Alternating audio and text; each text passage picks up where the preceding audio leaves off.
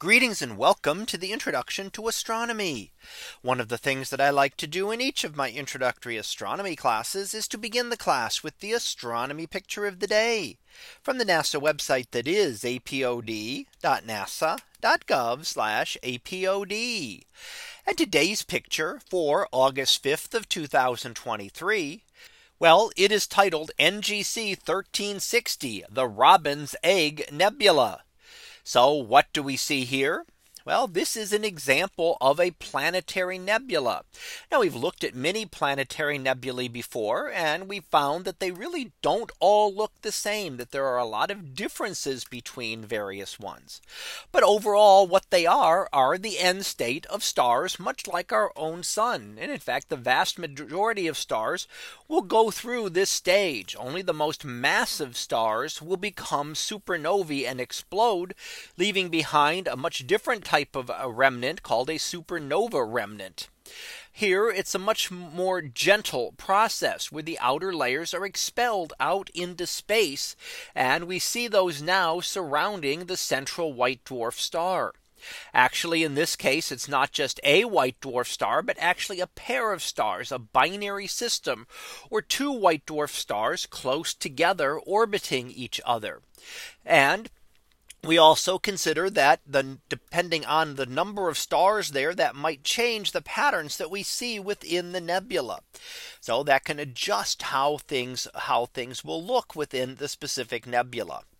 Now, when we have two stars orbiting, that may change the patterns in which we see.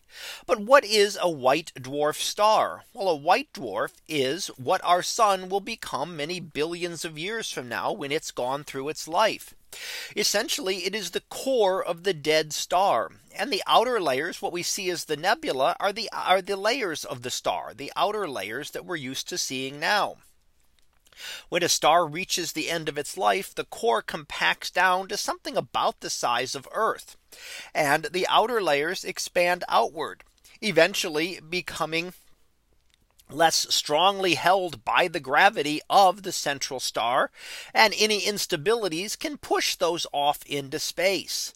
And that's what we're seeing here. Now, why do they glow? Well, that central core is extremely hot, and that emits a lot of ultraviolet light. Ultraviolet light, very energetic, can excite the atoms of gas around it.